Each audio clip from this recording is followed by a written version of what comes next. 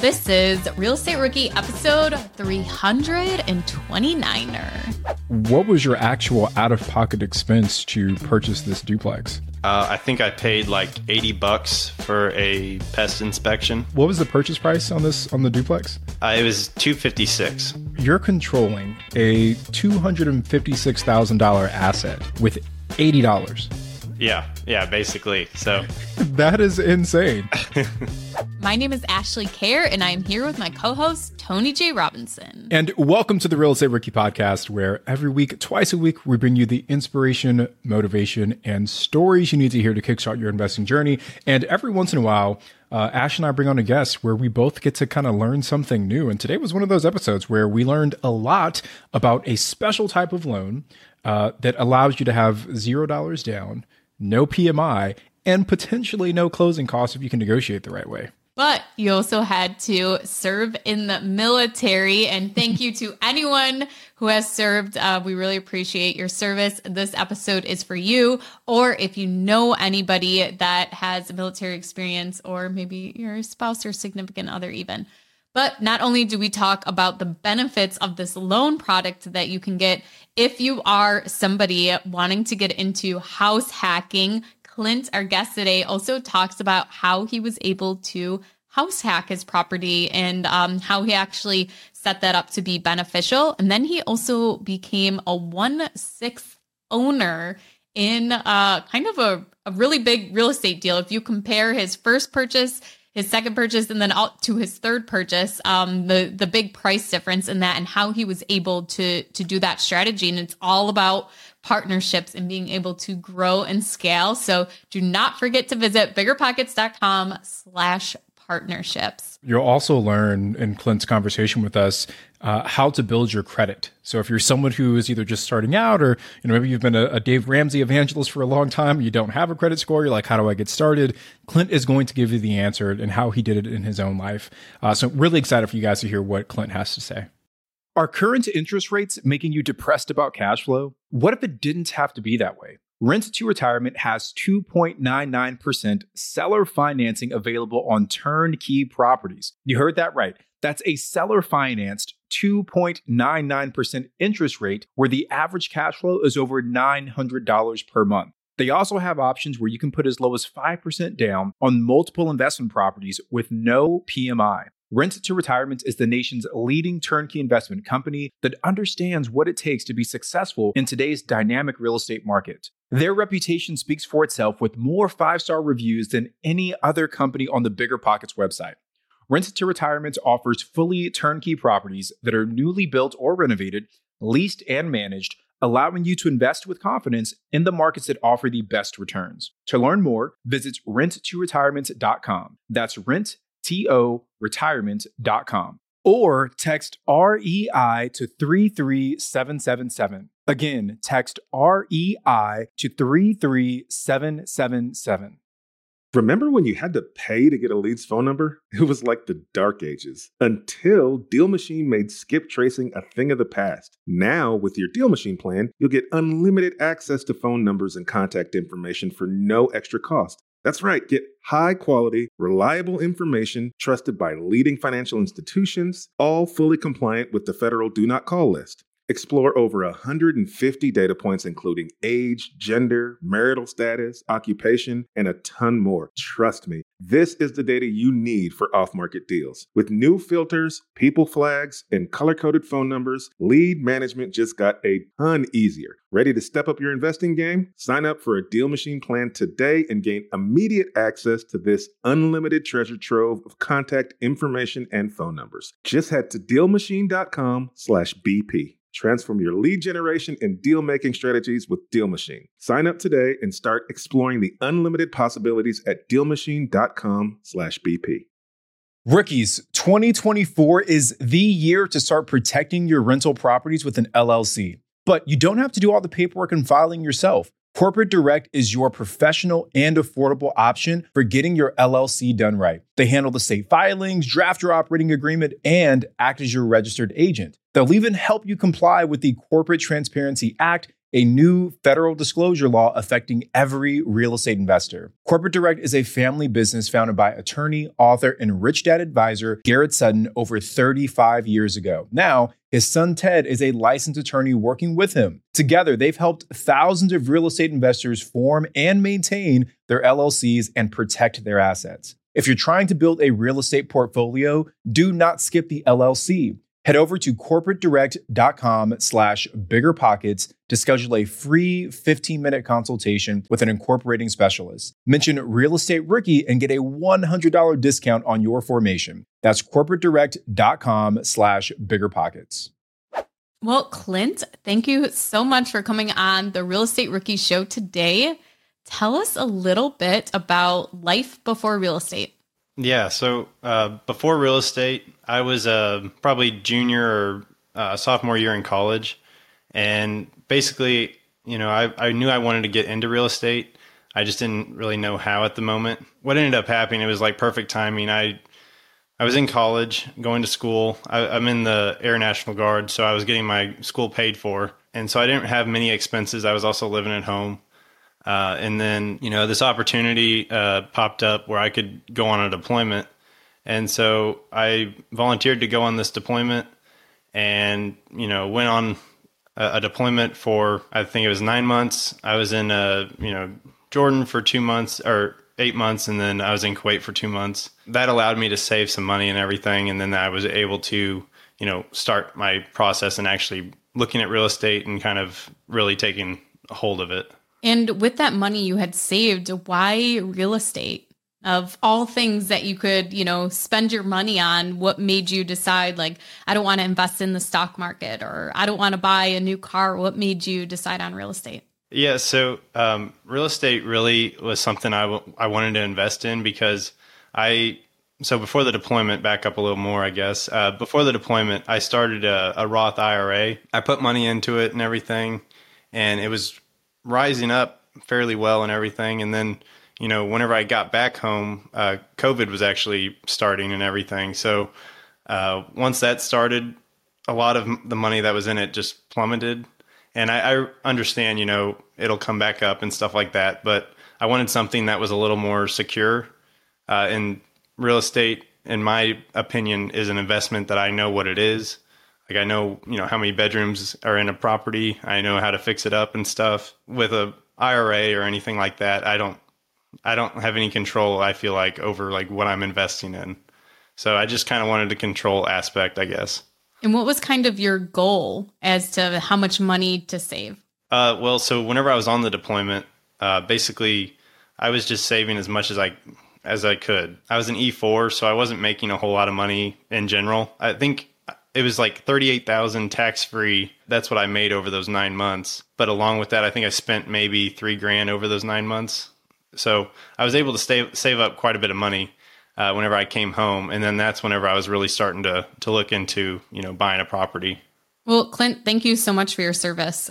We really appreciate it. So tell us about once you come home, and is that when you started looking for properties, or was there a period of time before you kind of decided what you wanted to do? Yeah, so I really didn't know what I wanted to invest in. My whole mindset at the time was I'm going to go home, buy a property, and then, then I'll be out of my parents' house and everything.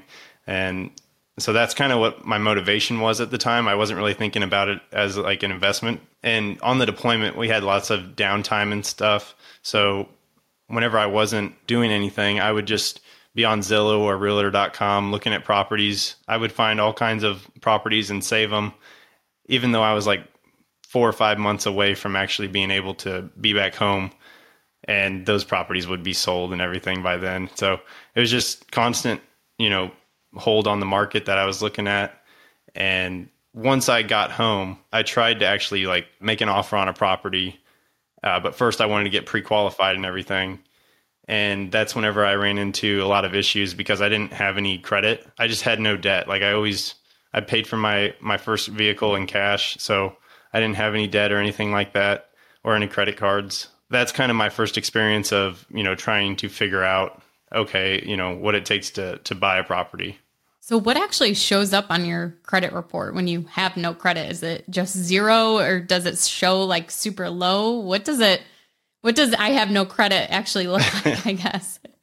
Yeah, it basically just says like NA. So there's nothing there. Okay. And so in my, the banker that I was using, he goes, it's either, it can be a good sign or it's, a terrible sign. So fast forward a little bit, I guess. Whenever I started the job I'm working now, I kind of learned about credit. And then from there, I was actually able to, get a credit card and start working on that. Clint, I want to touch on a little bit in a second here how you actually built that credit up to put yourself in a position to start buying real estate. But I just want to take a step back here first.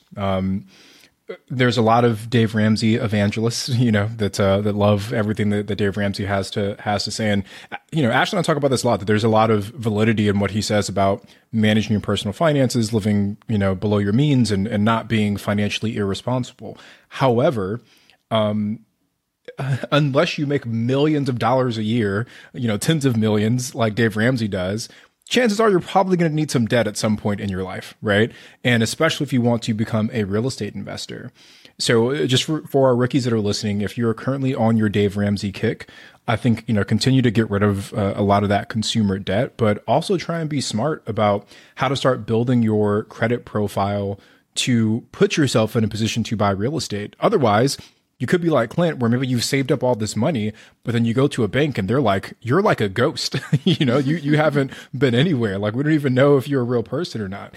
So Clint, I guess the question that I have for you is, how did you go about actually building your credit from literally an NA on your credit report to getting to a point where you were in some way bankable? Yeah. So, I was on the Dave Ramsey kick for a long time too. In college, I was like listening to his podcast and everything. I would listen to him for hours and I thought, he was amazing, but he's really good at like debt consolidation for like credit cards and stuff. But in terms of, buy a house in cash, like that's just not reasonable. Yeah. So some of the things that I did in terms of, building credit was I got a credit card, like just a basic Discovery credit card. I think my credit limit was like $500, so super small. I had that for about 6 months before I actually, started to receive a credit score. I don't honestly know the other factors, but it took 6 months for me to get my actual credit score. From there, I just kept, spending about 20 to 30% of that $500 or so. Then you pay it off at the end of the month every time and just don't let it, stack up or anything like that. Tony, I just want to touch on quick too, and Clint, since you're kind of sharing this journey about it, is to maybe somebody's never even looked at what their credit is. And one way to do that is to sign up for a free account at someplace like creditkarma.com, or you can actually pull your credit once a year, I think it is. And you can pull it yourself. You go to, I think it's, I don't know, just Google, pull my credit through a government agency and make sure it's like .gov website you're going through. And you can pull your credit yourself, and it will show you everything on there. And you're able to do that once a year, and it will not have any impact on your credit. But I just, so I use Credit Karma, and I'll look at it. And it's not always super accurate because it's not actually pulling like your hard data, but it will break down for you the things that your credit score actually takes into consideration. So the first is payment history. It's showing that you consistently made payments. The next is credit card utilization. So that if your credit limit on your credit cards is, say, maybe between 3 credit cards, you have $10,000 available. And the rule of thumb is you want to stay under 30% utilization of whatever that is. And then derogatory marks. So if you have anything in collections, you have late payments, bankruptcies, credit age. So if you've opened a credit card 10 years ago and then you decide to close that, you no longer have that 10 years of credit history. And now all of a sudden you have 1 year of credit history.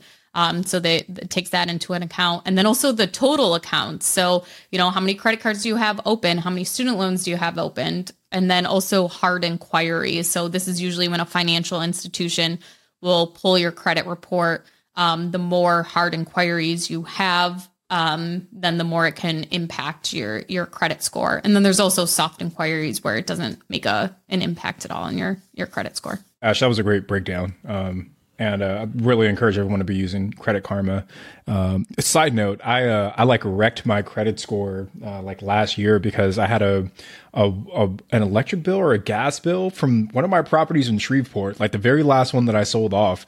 And they sent the final bill to the property. And like, I never set up any like mail forwarding for that property. Anyway, that property ends up going to collections over like a $200 gas bill. So I had to like fight with them to get that fixed. But Clint, I'm curious. Well, like if you had to kind of give your credit building 101 for our rookie audience, what would that look like? Would you encourage them to go out and get a $500 credit card and pay it off every single month? Like what would your advice be to someone who's in a similar situation? Exactly what I would do. Like I would say, so my instance, it really hurt me on my first property, not having any credit. So what I would do is I would definitely tell someone, go out, get an easy credit card that you can pay off. And, just like Ashley was saying, utilize only 30% of that actual credit limit and pay that off each month. Also, you can ask for like increasing your credit limit. Basically, is like those auto increases that happen. You can actually request, an increase, and that was something that I wanted to do because I wanted to put, most of my monthly expenses on my credit card to where I could get at least some points back. Rather than just using my debit card and stuff.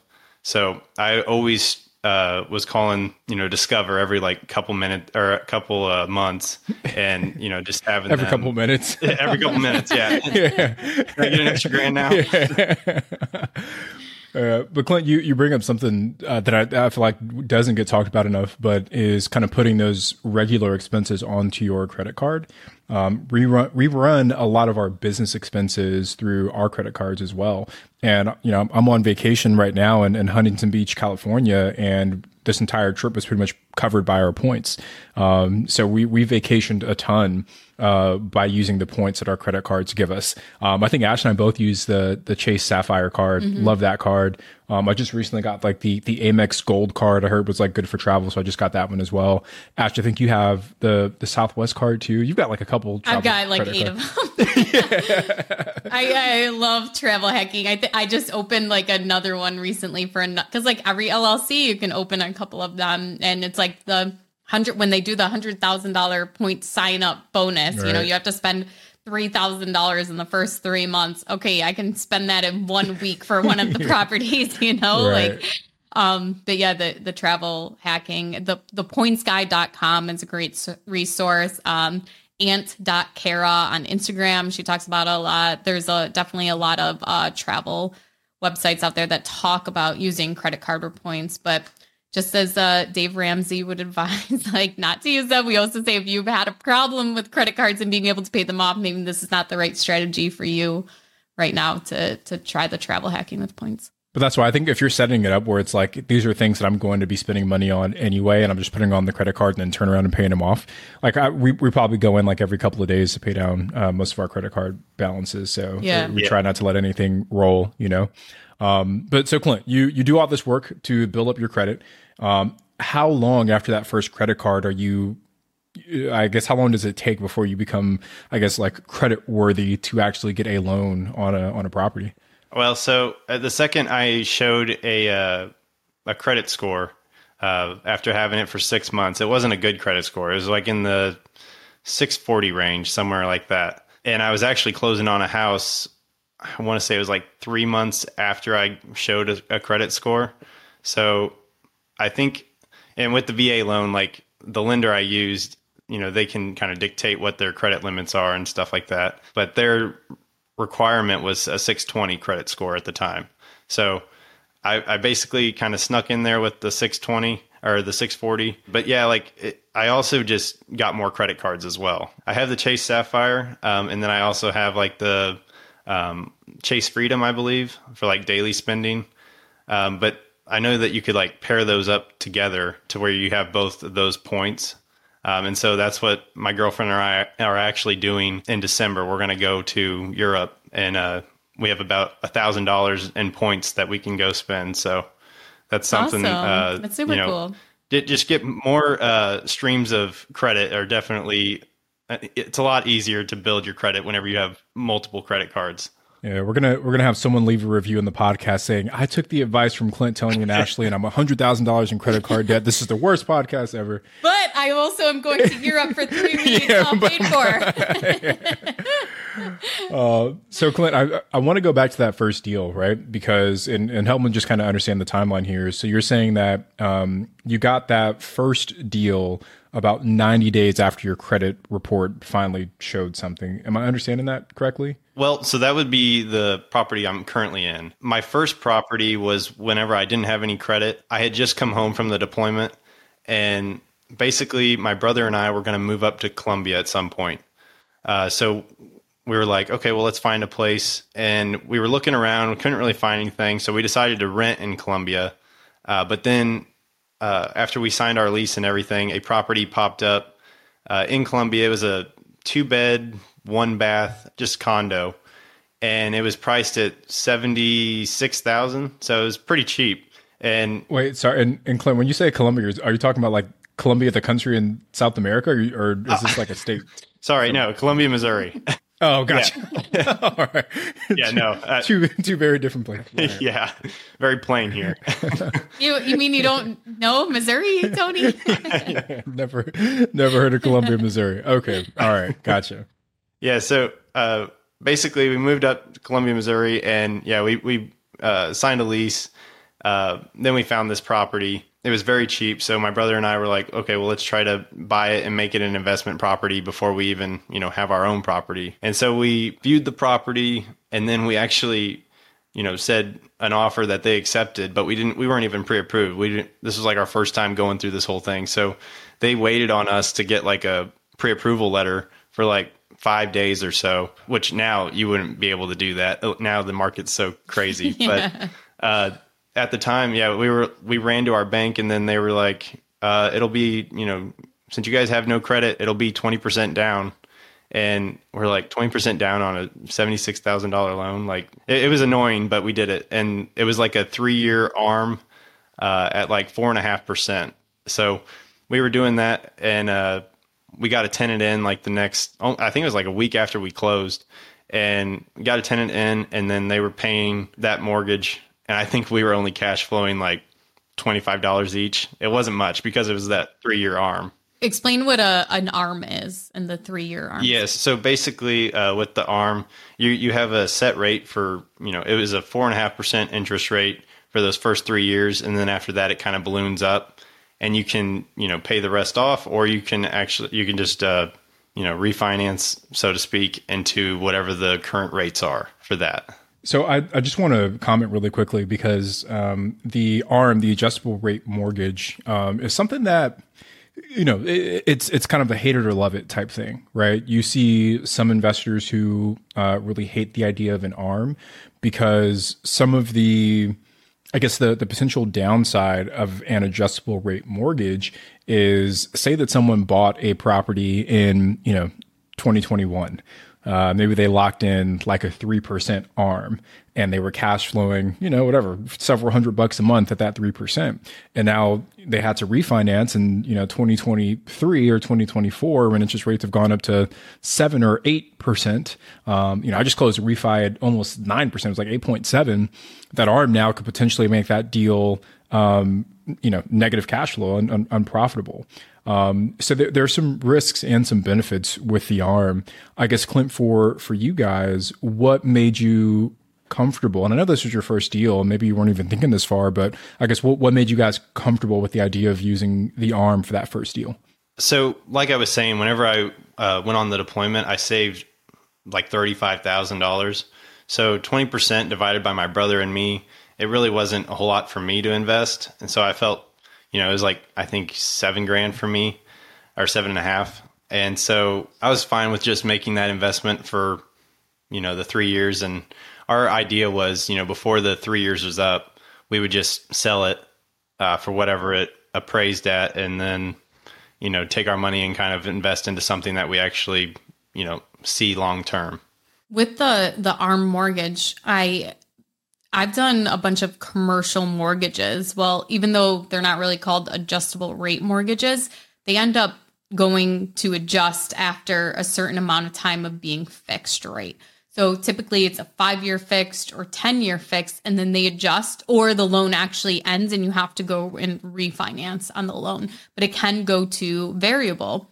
So I recently did my first residential mortgage doing the ARM, and I actually was just trying to like search it real quick because I can't even remember if it was a 5-year ARM or a 7-year ARM is what one we did, but I didn't find it fast enough. But what we did with that one is we were able to get a way lower interest rate than what we could have if we did a 30-year fixed. So we're taking a risk. We're having a lower payment now, but also I really thought the loan officer was super great and informational at explaining exactly what would happen, your worst case scenario, your best case scenario, giving it all to me in writing as to like the minimum your interest rate will ever go is 5%. And it's at 5.25 right now for the next 5 or 7 years, whatever it is, which is a great rate right now. Like you can't find that anywhere. And this was just last June, I think it was that it closed. So not that long ago. But then it says like your interest rate can go up to 12%. Like that is the max that can do. And when it is that 5-1 ARM, so the first year, the max, so after the 5 years, that first initial year, it will only go up to 6%. And it's that 1-year difference. Then after that, it will go up to whatever current rates are. So with that, we kind of looked at the property and said, okay, in that time frame, we are able to pay off a chunk of that loan, and we could go and refinance the lower balance that would, even if it is a higher interest rate at, whatever the market rates are, our payment will still be affordable because we can pay off that certain amount of it. And that's like the worst case scenario for us. Best case scenario, over those next 5 or 7 years, interest rates have come down and we can go and refinance at any time to get that locked in 30-year rate. Downside, we have to pay closing costs twice, but could be worth it if you're saving money long-term on the interest rate. So this is my first time using that. But I looked at it more and it's like, it's very comparable to what you're dealing with on the commercial side of lending. Like you only get those rates for 5 or 10 years. And sometimes those are even only amortized over 15 or 20 years and not even 30 years. So you're just kind of taking the risk I have with all the commercial properties that are in LLCs. So it sounds like, Ash, there's like a time and place where the ARM does make sense. And I love your kind of idea of, hey, what's the worst case scenario here? And, could we live with that worst case scenario? Clint, I think it sounds like you used the best option you had available at the time. And I think for our rookies, that's an important lesson as well, is that sometimes you just got to, you're not looking for a home run on that first deal. You're just trying to get on base. And it sounds like that's what you did. So I guess what was the outcome of that first deal, and how did it kind of, I guess, push you into that second deal? Yeah. So basically what happened was we were renting it out, 9 months goes by and our lease starts to end that we were actually like renting from. And so my brother, he wanted to move to St. Louis, and, he needed money basically in order to move to St. Louis. And the money that was in this property was tying him up. At first, I thought about refinancing with him to where it was just solely my ownership. But then I was like, I don't really know if I want to hold on to this property or not. Looking back on it, I probably should have. But at the time, I was like, no, like, fine, we saw that prices for those condos had been rising. And so we were like, okay, well, let's just list it on the market and, see what happens. So we listed it on the market for like, I think it was just under 90,000, maybe like 89. And this was only 9 months after we had closed on the property. And so we got a cash offer for like 88 or 89, something like that, 9 months later. And I think after realtor fees though and everything, I'm pretty sure my brother and I only profited about $1,000 each, something like that. It was very minimal, but it was a good introduction into, owning real estate and everything like that. The property itself was very easy to maintain. I think the first week that we owned it, the tenant was coming in, towards the end of the week. And the second she got in, her ceiling fan in the master bedroom was just hanging by the wiring. For some, I was like, this couldn't have happened. Especially over the bed, that makes it even worse. I feel like, oh my God, what if that actually fell? Well, and I was like, what are the odds of that with, Yeah. And this was the first week you said of owning first week, very first week. Yeah. Introduction to being a landlord, right? Yeah. And, I mean, that was a very easy fix, but at the time, like I had no idea about how to do anything. So I watched a YouTube video, had my friend help me, and we fixed it. Isn't it crazy how like when you first start investing, like everything seems like a crisis, you're like, oh my God, the ceiling fan is like hanging, like, what am I going to do? And, now it's just like you send a text and like, you don't lose sleep over it. Absolutely. But just going back to the deal, Clint, you said that you and your brother only profited like $1,000, but I mean, it's like you guys bought the property, got cash flow during that time, and then we're still able to get an additional kind of chunk of cash when you exited. That's a solid first deal, right? And it allowed your brother, I'm assuming he made his move to St. Louis, like after you guys did that. And just to clarify, St. Louis, for everyone that's wondering, is also a city in Missouri. This is not St. Louis, a country in South America. But it allowed you guys to kind of move on to the next phases of your real estate career. So yeah. I guess kind of tee us up now, Clint, for that second property. So you didn't have any credit on that first one, 20% down, you had the ARM. Now that you've kind of been building your credit while this first deal is running, what does it look like for that second go around with the second property from a financing perspective? Yeah. So the second property, I was looking for a property for me and my girlfriend to live in. And at the time I was just looking for a single family property. I was like, I just got to get out of renting, and if I'm paying my own mortgage, that's fine. Like at least money's going to be coming back to me whenever I do sell. So I was completely fine with just buying a single family property, and we looked at a couple and we really liked them. But at that time with COVID and everything, you make an offer for, say the property's $250, you make an offer. And at the time, the final purchase price would be like $290. And so $500,000, right? Something crazy. Yeah. So we were constantly getting outbid, and we were honestly getting really defeated about it. And I randomly saw a duplex, in Ashland, Missouri, which is just slightly lower than Columbia, Missouri. But basically it was a nice duplex, and it was for sale. And I checked it out. The only thing is that it was it was a bad road in order to get to Columbia where I work. And so I was like, I don't really want to do this. But the real estate agent said, oh, well, there's 3 on the other side of the highway, to where you don't have to worry about the road. And, there's 3 lined up, and that one has like a new water heater and new roof. So I was like, okay, well, let's go check it out.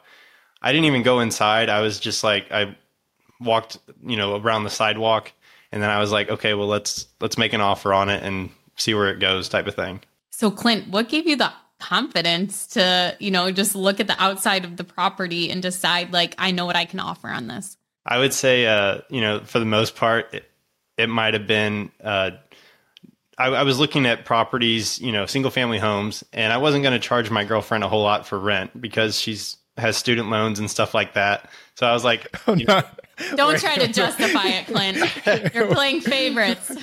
Wait, no. I think what's funnier is that his reason for not charging her was because of student loans and not because it's his girlfriend. Well, she's trying to get ahead, and stuff like that. So you're a ruthless businessman, Clint. I love it. My cousin, she started dating this guy that had a duplex, and I was like, oh, that's so awesome. We were talking real estate investing, and then like a year later, she ended up moving in with him. And I was like, so you're house hacking now? And he's like, yeah, she has to pay all the utilities because I know she's going to be using more water and electric than me. He's like, I'm not going to make her pay rent, but I am house hacking because she's paying all the utilities. I was like, good job. But yeah, basically that was the whole thing. So I was like, okay, well, I want to keep her, I wasn't going to make her pay half the mortgage or anything like that. So and the second, I looked at this duplex, I go, well, half the mortgage will be paid right there. So it was a very easy decision for me to, just buy a duplex and then have the other side pay for most of my mortgage. And then I could, pay for whatever's left, type of thing. So once you find this property, you fall in love with it, you submit the offer. How are you financing this? Is this another 20% down ARM? Is there another option that you've discovered? Walk us through that piece. Yeah. So I used a VA loan. The job that I work at right now, they Veterans United Home Loans. Basically, they're number one VA purchasing lender in the country, and so very big on the VA loan. And Clint, if you don't mind, just so I can clarify for our rookies, what is a VA loan? Does that stand for virtual assistant? Like what is VA? It's for service members and their families. They can also if like say a service member passes away, there's instances where you could have that spouse like survivorship carry on to that VA loan. So it's really just a chance to give service members and their families a chance to own a property and everything like that. More specifically, like single family homes, like it's meant to be a primary home for service members. And Clint, what are the advantages? Like, why would a service member opt to use a VA loan versus a traditional FHA or all the other loan options that are out there? Yeah. So what interested me was with the VA loan, I didn't have to put any money down. Which meant that I could, use that money for renovations on the property and stuff like that, which would inevitably, increase rent and stuff like that as well. So it was really nice not having to really put a down payment down. There's also no PMI, insurance throughout the duration of the loan. Can you explain what that is too, Clint? What PMI is? PMI?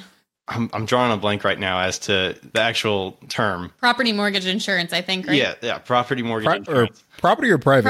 Private. Private mortgage insurance. None of us know. Who knows? Yeah. Just explain what it is. But yeah, basically it's, it's basically insurance that the bank has on you to pay until you hit that 20% mark of equity. And then, with the first time home buyer loan, I believe it's the whole duration of that loan. So you might be able to refinance after a while into a different loan. But with the VA loan, the big incentive there is there's no PMI, regardless of your down payment. If you guys listen to the real estate podcast, they always do their quick tip. So here's a tip for anyone that, put less than 20% down. If you are still paying that PMI on your mortgage, talk to your loan officer about getting that removed, because sometimes the bank will just do a desk appraisal where they will just say, yep, you're right, you have enough equity in your property where you have more than 20% equity. Even if you've only owned it a year and you haven't paid down 20% of what you purchased it for, if you have enough appreciation in your area, you can go ahead and get that PMI removed. So, which oftentimes can be actually quite a few, difference. A couple of $100, yeah, at least. Yeah. Just a quick personal story. So we did that on our primary residence when we bought our first home back in 2018. It wasn't like a first time home buyer, but it was some kind of like loan assistance product from the builder. And we had PMI when we first got the property. And I think it was less than a year. We were able to show that the property, even though we hadn't paid down 20%, the appraised value of the home had increased, so that our spread, we had gained that equity through the increased value of the home. So we were able to reduce or get rid of the PMI, and then we refinanced to bring down our interest rate. So we're actually paying less now for our home than we were when we first bought it, even though the value of the home has increased. It's crazy. So I highly encourage everyone to do that. Yeah, do you remember what that difference in payment was, just taking the PMI off? Gosh, I want to say our PMI it wasn't too much. Maybe it was like, $200 or something like that. But still, it's a big difference, Yeah, absolutely. All right, so Clint, sorry, continue. So we're talking VA loans. So no down payment, which is fantastic. No PMI. Are there closing costs associated with this loan? Yeah. So with my job, I talk to potential buyers that are veterans and such. And a lot of them, they hear 0% down and they think, okay, like it's a free loan and I don't have to pay anything. That is something that, while it is a 0% down loan, you do have closing costs and stuff like that go into it. So in my instance, there was some things wrong with this property. So I got a credit and basically I got paid $3,000 in order to close on the property.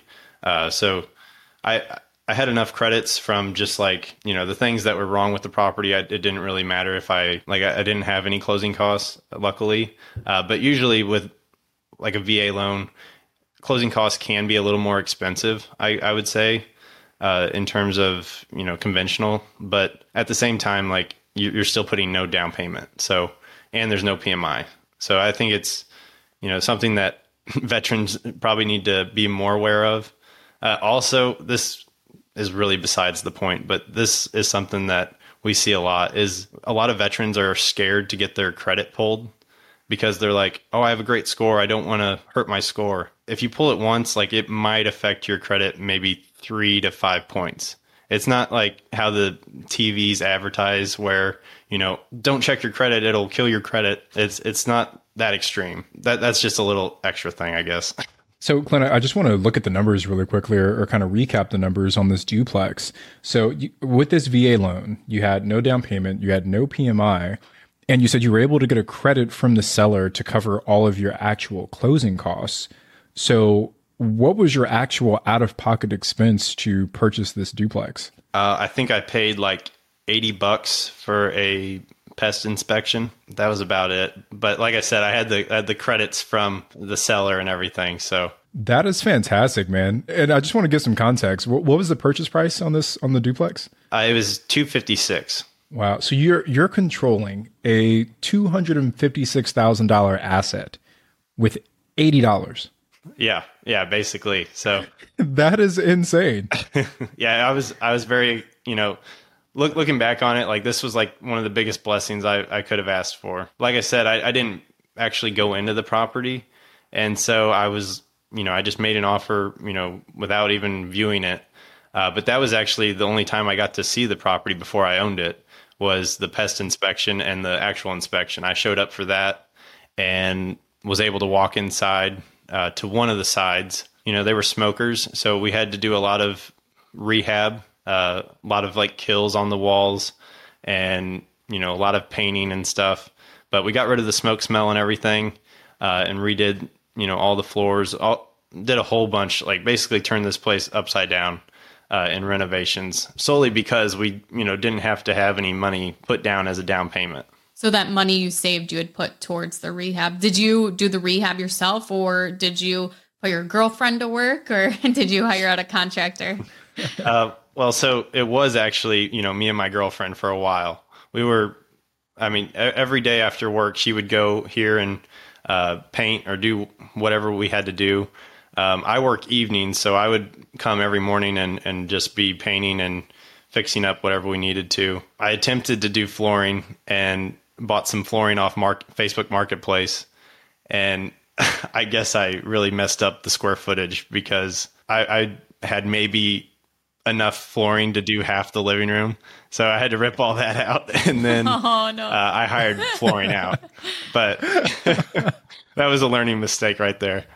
Remember when you had to pay to get a lead's phone number? It was like the dark ages until Deal Machine made skip tracing a thing of the past. Now, with your Deal Machine plan, you'll get unlimited access to phone numbers and contact information for no extra cost. That's right, get high-quality, reliable information trusted by leading financial institutions, all fully compliant with the federal Do Not Call list. Explore over 150 data points, including age, gender, marital status, occupation, and a ton more. Trust me, this is the data you need for off-market deals. With new filters, people flags, and color-coded phone numbers, lead management just got a ton easier. Ready to step up your investing game? Sign up for a Deal Machine plan today and gain immediate access to this unlimited treasure trove of contact information and phone numbers. Just head to DealMachine.com/BP. Transform your lead generation and deal-making strategies with Deal Machine. Sign up today and start exploring the unlimited possibilities at DealMachine.com/BP.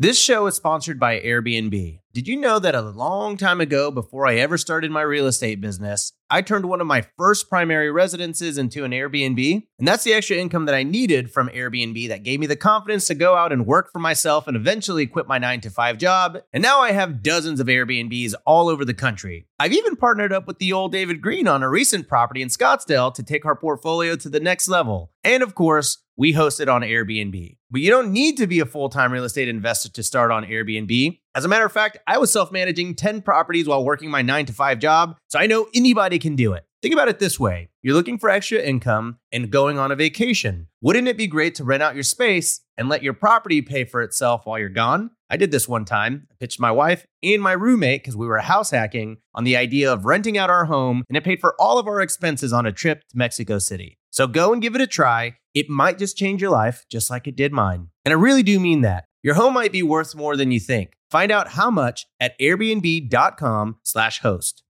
When Bigger Pockets started podcasting, no one thought we needed a store, but then books, so many books, best-selling books, rookie books, partnership books. We needed the best real estate bookstore ever, so we chose Shopify.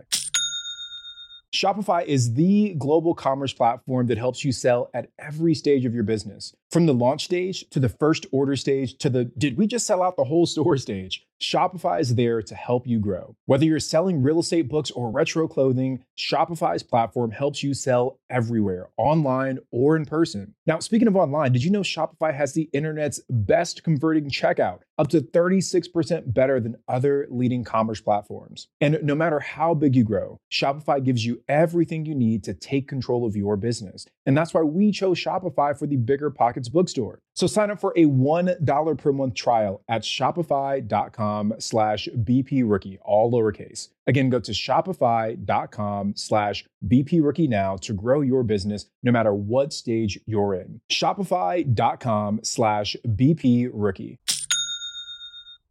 Hiring? Your search is over. Really, there's no need to search. Match instead with Indeed. Indeed is your matching and hiring platform with over 350 million global monthly visitors and a matching engine that helps you find quality candidates super fast. Ditch the busy work. Use Indeed for scheduling, screening, and messaging to hire top talent faster. Speaking of top talent, 93% of employers agree Indeed delivers the highest quality matches compared to other job sites. But why do I love Indeed? Because I'm busy and scrolling through 300 resumes is not helping my business grow. It's actually making it slow. With Indeed, I can hire faster and know I'm getting someone who can do the job. And listeners of this show will get a $75 sponsored job credit to post your jobs with more visibility at Indeed.com/rookie. Just go to Indeed.com/rookie right now and support our show by saying you heard about Indeed on this podcast. Terms and conditions apply. Indeed.com/rookie. Need to hire? You need Indeed.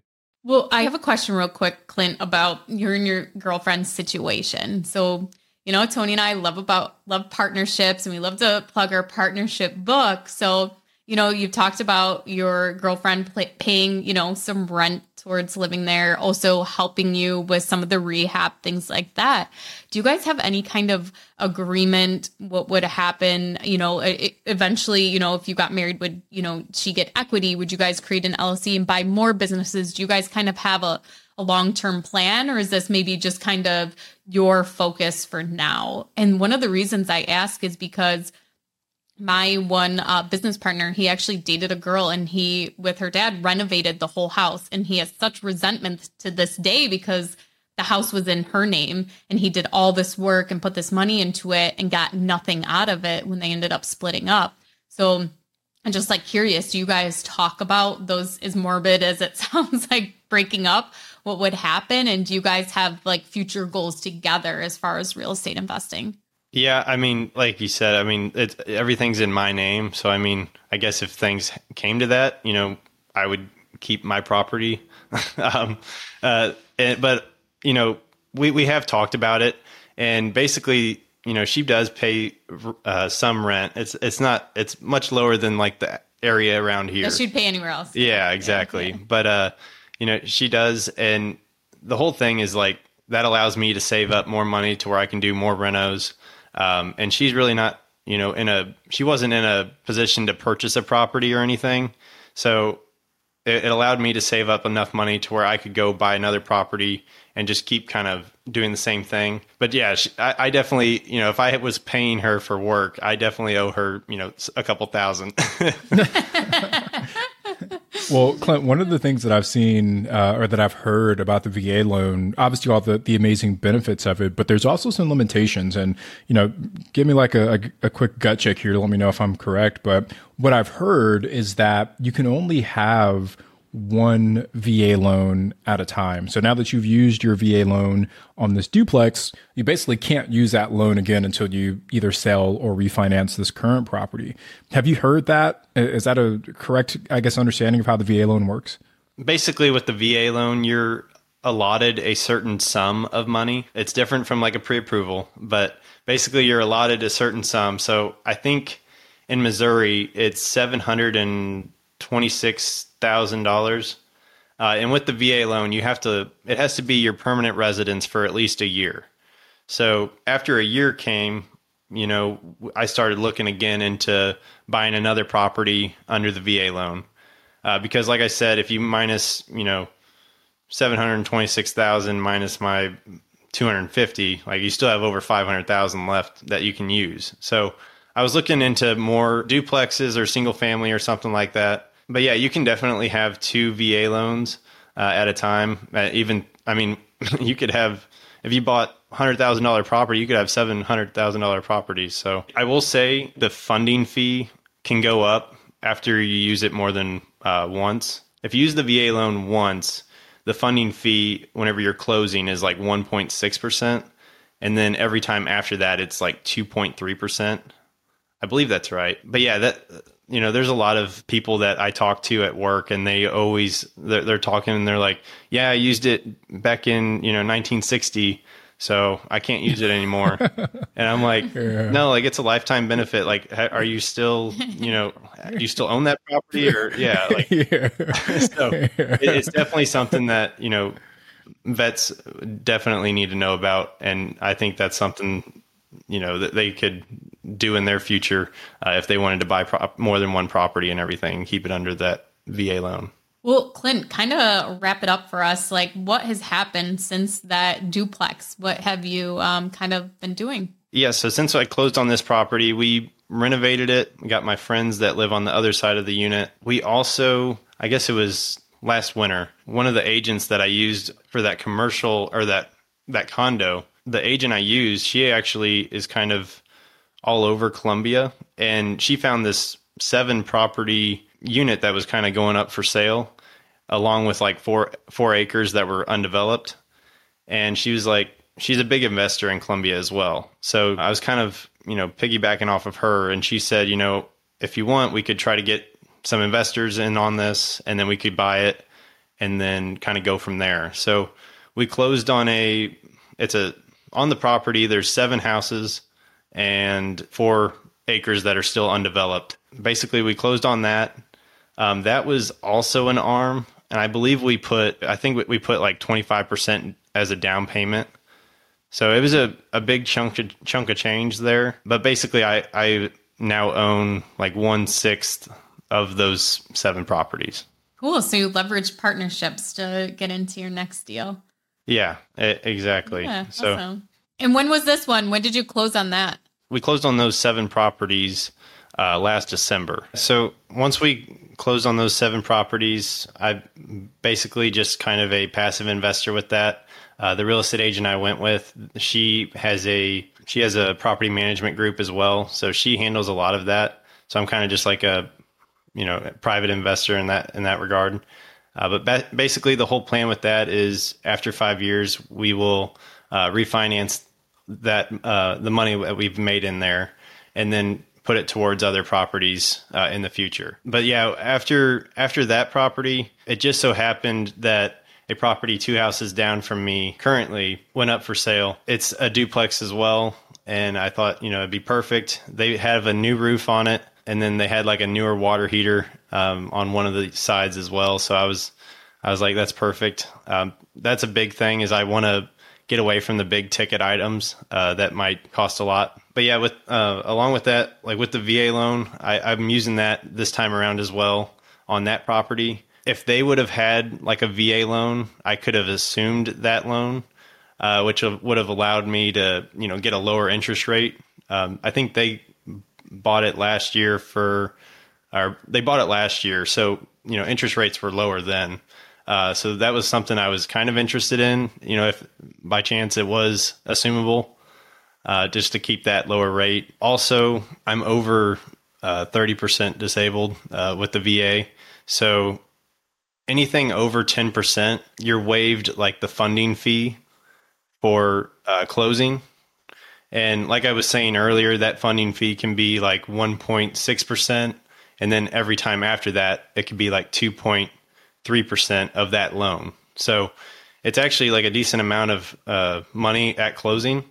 But if you're, a vet and you have a VA disability rating of 10% or higher, that fee is kind of waived. So the VA loan is worked out really well for you, brother. So the next duplex, you'll be able to use that same loan product, and ideally, hopefully, maybe spend another $80 to buy another property. So Clint, I appreciate you sharing all that, man. I think Ash and I both learned a lot about the VA loan process and kind of how it works and some of the nuances that a lot of folks just aren't aware of. So appreciate you breaking that down for us. Before we wrap things up, I just want to go to our Ricky request line. And for all of our Rickies that are listening, if you want your question featured on the show, just head over to biggerpockets.com/reply. And guys, you won't believe how many episodes we had to go through before I could remember that URL for whatever reason. But anyway, it's biggerpockets.com/reply. But today's question comes from Carsine Blakely. And Carsine's question is there a way to structure a partnership with someone who wants to use a VA loan to buy a house, but they also need a co-signer to fully qualify? This will be a duplex or a quad. How would you structure that contract to benefit both parties? So, you and the person that's getting the loan, so that both of you are on title. So what would your advice be to that person, Clint? Gotcha. So it would kind of depend on the reason why they're not being able to qualify in the first place. Like, of course, there's credit scores and stuff that you have to meet. In terms of having like a co-signer for a VA loan, the co-signer would still have to pay, to my knowledge, they would still have to pay a down payment portion. I don't know exactly how much, but they would have to pay a down payment in order to obtain the property.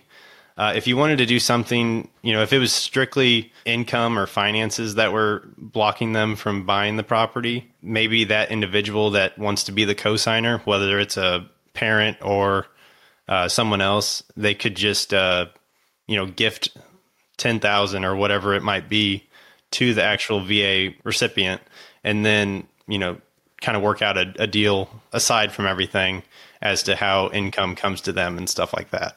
Gotcha. So one other follow-up question on that, Clint. When applying for the VA loan, if you're buying multifamily, like how you purchased a duplex, are they able to use the projected rents of the other side to help qualify you for that mortgage? In my instance, I can just go off of what I have. I was able to use what my rent was getting, like what I was getting from my tenants at the time. Mm-hmm. And that's what we were able to kind of qualify off of. But I believe they can only...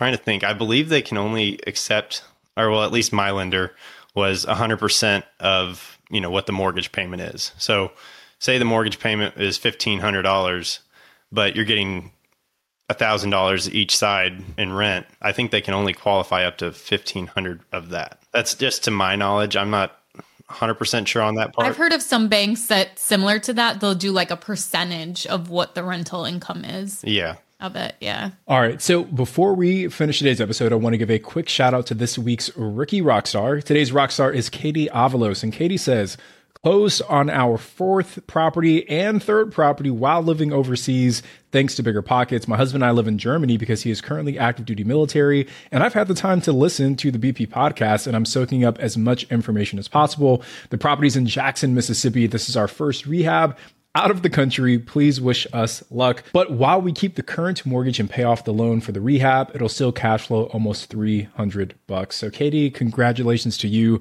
and your husband, and thank him for his service to our country.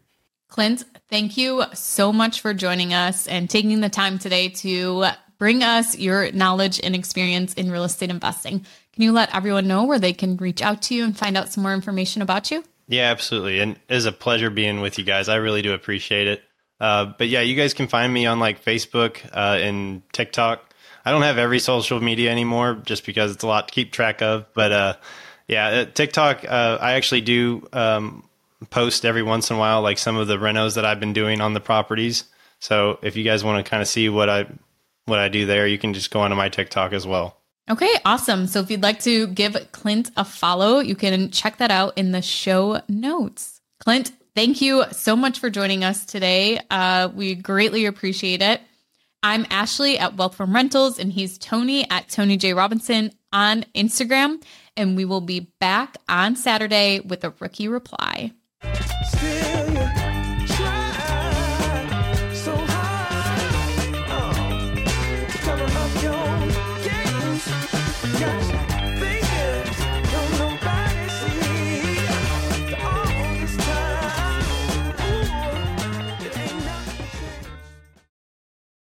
The market is changing and finding your way can be tricky. Rates shift, headlines whirl, but your goal hasn't changed. You want financial freedom. And the best investors know it's not about timing the market, it's about time in the market. If you're ready to get into the real estate investing game or take your game to the next level, finding an investor-friendly agent is your next step. With BiggerPockets Agent Finder, you can find the right agent in minutes. Just head to biggerpockets.com/deals. Enter a few details about what and where you want to buy, and boom, instantly match with an investor-friendly agent who fits the bill. These local market experts can help you navigate the neighborhoods, analyze the numbers, and take action with confidence once and for all. There's free resources only available at biggerpockets.com/deals. Get an agent, get the deal, and get closer to financial freedom at biggerpockets.com/deals. That's biggerpockets.com/deals to find your investor-friendly agent today.